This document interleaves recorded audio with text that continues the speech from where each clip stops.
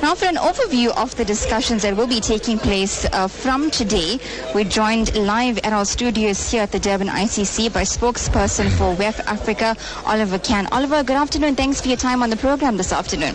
Hello, and thank you very much for inviting me on. Great. Oliver, so the theme, inclusive growth, take us through this.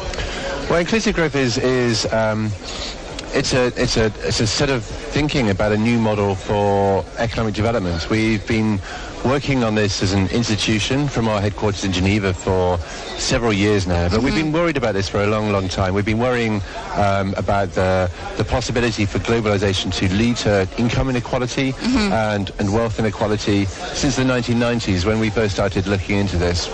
Every year we have a global risks report, and consistently for the past 5 or 6 years, income inequality has found itself at the top of our list of global risks. Now, what does this mean to the man in the street? It means that capitalism isn't working. It isn't working to the extent it needs to. It's a system which has lifted hundreds of millions of people out of poverty. It's created new consumers and a middle class in Africa and all parts of the world, but it has deficiencies and it has failures. And some of those deficiencies are a failure to invest correctly for the long term.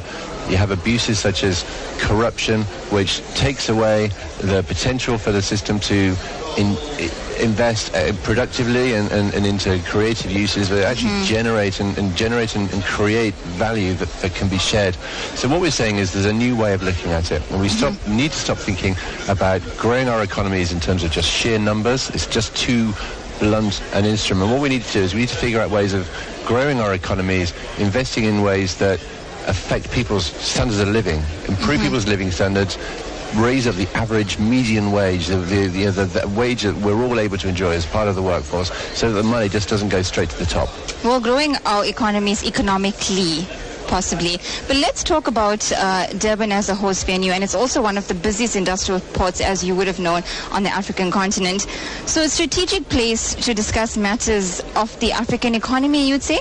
Well, look, South Africa is the #1 economy in Africa, and Durban is the #1 port in Africa, so it's a very symbolic reason why we're here. Also very, very glad to be in a different city. As you know, South Africa is our Africa home, as it were. We've been coming here for over 10 years, and we've had a strong partnership with Africa for 27 years. It's not the first time we were here. We were here in 2003.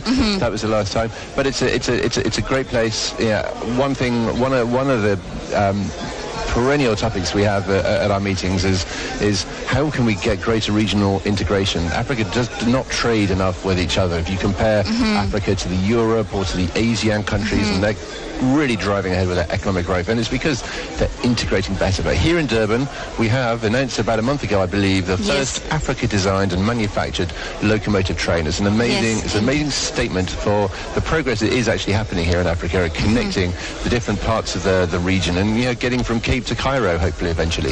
Cape to Cairo, indeed.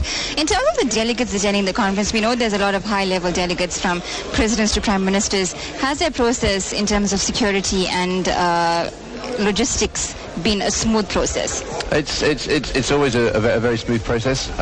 We're very proud of the leaders that come to our meeting. We're proud of the leaders from government, but we're also proud of the leaders coming to the meeting from other sections. So we're known, of course, for having leaders from business, but we have about a third of the people here will be from neither business nor government. We'll have social entrepreneurs, people who are creating innovative business-like ways of solving social problems, not making profits, but doing it because they want to fill a need in society. We have young people here, global shapers representing all of Africa, but especially the Durban Hub, who've been organising meetings and discussions throughout the whole week this week. Really proud to be working with them as well. So it's a broad church, but we have as many people as we can possibly get, and we make sure that the meeting is available for as many people to see. We're investing in putting cameras into as many rooms as possible, more than ever. And we have a live blog, so encourage all your listeners, everybody out there who's interested in what we're doing. This is their conversation. We really want to have your engagement, your ideas and your suggestions.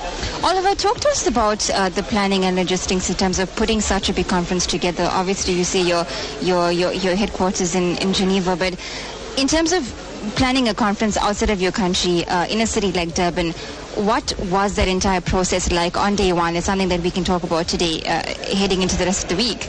Well, look, it's an annual affair. We start planning for 2017 when we'll finish here in Durban. So there's a lot of planning involved. I'm not the guy that has to do a lot of that, luckily, because it's complicated. But we start earnestly planning this meeting in terms of how we're going to convert the space. As you see, we're in a wonderful building here. So very conducive to people meeting, and we want people to, people who don't know each other to bump into each other. We do a lot of thinking into how do we create spaces, just like in modern office blocks. How do we create impromptu meetings? How can we create little small hubs where people who are interested in a specific area, whether it's food security or skills or inequality, they can go together, and there's a little hub where they can huddle down and get some ideas. It's all about brainstorming. We try to get the ideas, and then we try to get the ideas and choose the best. And so by the end of the week, we'll have projects that we can take forward until we meet again next year. Thank you so much for your time. That was spokesperson for WEF in Africa, Oliver Cann. Thank you so much for your time on the program this afternoon. Hopefully we'll catch up with you during the course of the week. I hope so, and very, very happy to talk to you again. Thank you so much for inviting me on. Great. Take care.